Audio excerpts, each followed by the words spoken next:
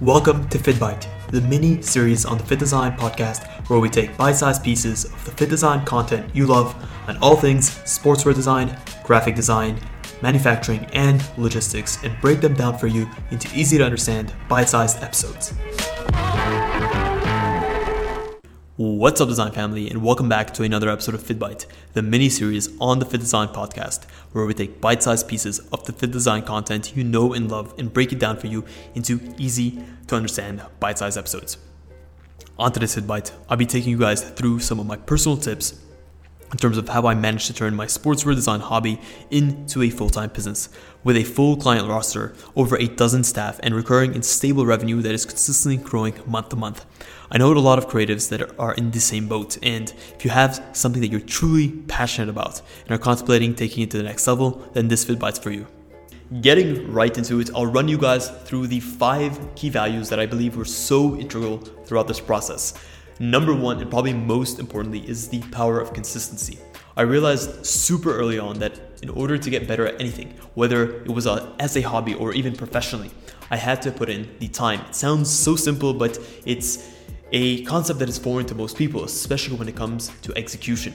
Consistency was simple. It allowed me to focus on developing these skills that I need. It gave me many at-bats in order to try, to learn, to fail, to overcome obstacles, to face obstacles. And just by doing it over and over, rinsing and repeating that process, it just put me in a mindset of growth and being consistent and continuing to grow. It also maximized my opportunities to learn. And when you're starting out with anything, you need to give yourself the opportunities. You need to put yourself in these scenarios where you are learning. If you don't try something over and over and you don't give yourself that platform or that arena, you're not going to learn, you're not going to grow, you're not going to expose yourself, and it's like riding a bike. The first time you try riding a bike, it's going to be horrible, wobbly, you're not going to be able to get the hang of it, but you try again and again and again, and slowly by slowly, you overcome small obstacles, you learn different things, you try a different scenario, maybe you try wobbling a bit to the side or a bit to the other side, but you only do this by trying over and over. You can't just read about something and learn how to implement it. Repetition here is truly the mother of skill, and you are a manifestation of the things you do day in, day out. Not the things you do once and you learn all about, the things that you repeat over and over. It's so important as well when you take the decision to become consistent despite the ups and the downs. Consistency becomes a part of your psyche. It becomes ingrained in your character. You become the type of person to be consistent even when the going gets tough. So consistency here is so important. It's not only about trying something over and over to learn from it, it's also about ingraining the pattern of consistency in your mindset and in your head. Number 2 on the list is focus on providing value. When you do something as a hobby, you do it for yourself. You do it as a personal endeavor. It's a very internalized process and mindset. But when you want to turn this hobby into a business, you bring customers into the mix, you bring employees into the mix, and potentially even down the line shareholders into the mix. So you go from doing something for your own personal satisfaction and gratification to something that is intended to enhance and to bring value into other people's lives and their businesses. And you do this by focusing continuously on providing value, on finding what your value add is as a person and as a company. This value-based first mindset is a bit of a difficult transition, especially when it comes to creative pursuits where, like I mentioned, you have such an internalized process of this creative, passionate pursuit in your head, and it can be so difficult to detach yourself from this pursuit and to approach it from more of a business value creation mindset. But believe me, this transition is one of the most important ones you're going to do. At the end of the day, you are in business to provide a service, to provide a value, to enhance people's lives, and that should be the primary function of a business.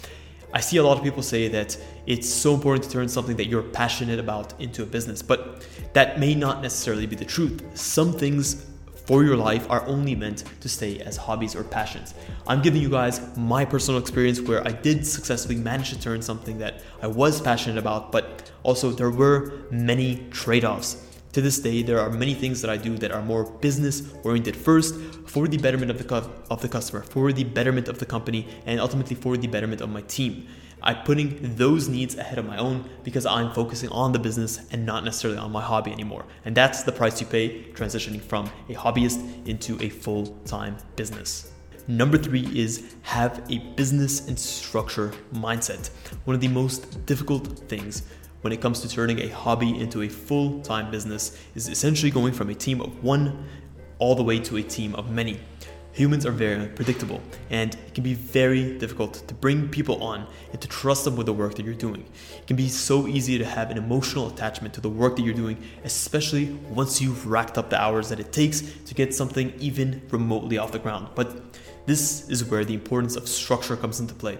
When you treat your work as a business, as an entity, you focus on good hiring and training practices, on company culture, on creating a chain of command. This is where you go from a freelancer or a hobbyist mindset into a true entrepreneur or a business mindset. I also believe that a business or going into business can only be justified if you're trying to actively scale it and grow it. There's absolutely no point in actually setting up a business, hiring people, bringing them in, if you don't aim high. You need to make sure that you're leveraging and that you're treating your business in a way that is intended for scale and for long-term growth. My belief is that if you aim for the moon, you end up amongst the stars. Number 4 is automation and delegation. Because you need the help of others, knowing how to delegate and to distribute your workload effectively is going to be a key driver towards scaling your business long-term. There's absolutely no point in hiring and training someone simply for you to choose to do the work yourself, simply because of poor hiring choices, poor training choices, or because of your own ego. I also believe that where necessary, you should set your business in a way that minimizes human error by automating your tasks and unifying expectations amongst your team. Also, you can do this by observing the way that your business works, observing the systems and the workflows, and even bringing in different technological tools or hardware tools that can help to alleviate the human component in some areas. That way you and your team can focus on the things that will require your attention and your creativity. Number 5 on our list is going to be risk and pain tolerance. There's no reward without risk. Your greatest achievements are going to be a direct result of your greatest risks in life. And when taking a risk, it's so important to do so on a strong foundation. It's important to focus on building up the pillars of oneself first before going ahead and taking these risks. These are going to include things like your technical ability, your creative ability, your leadership skills, and most importantly, your problem-solving and emotional intelligence ability. Knowing how to deal with others on a day-to-day basis is so crucial when it comes to business. You're going to be exposed and you're going to need to do so and to need to navigate carefully. Also, pain tolerance here is equally as important to risk tolerance. There's going to be no shortage of problems that you're going to have to deal with on a daily basis. And the way that you react to and the way that you resolve these problems is absolutely going to be a key determinant in terms of the success of your business long term. You can either choose to take ownership of your life and face the problems you have head on and trust that things are going to work out in your favor, or you can choose to curl up and to blame others for the problems you have and do nothing about it. I truly believe that you can judge the size of a man by the size of his problems. Well guys, that is it. That is a wrap on this FittBite. To recap quickly, I truly believe that these guiding values have been such an integral part of my journey from going from a hobby into a full-time business, one that I'm extremely proud of and one that of course still has its trials and tribulations. I think that's the absolute beauty of anything that you do in life that's worth it. It's always going to be a challenge and a journey, and that's just part of growing, and it gives you something to strive for and to wake up to every day.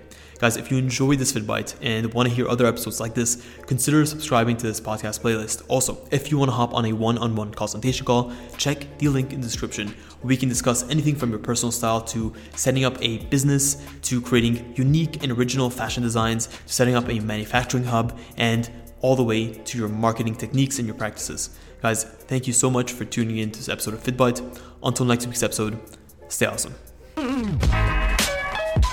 We hope you enjoyed this episode of FittBite. If you did, please consider leaving a review below. It really does help us out.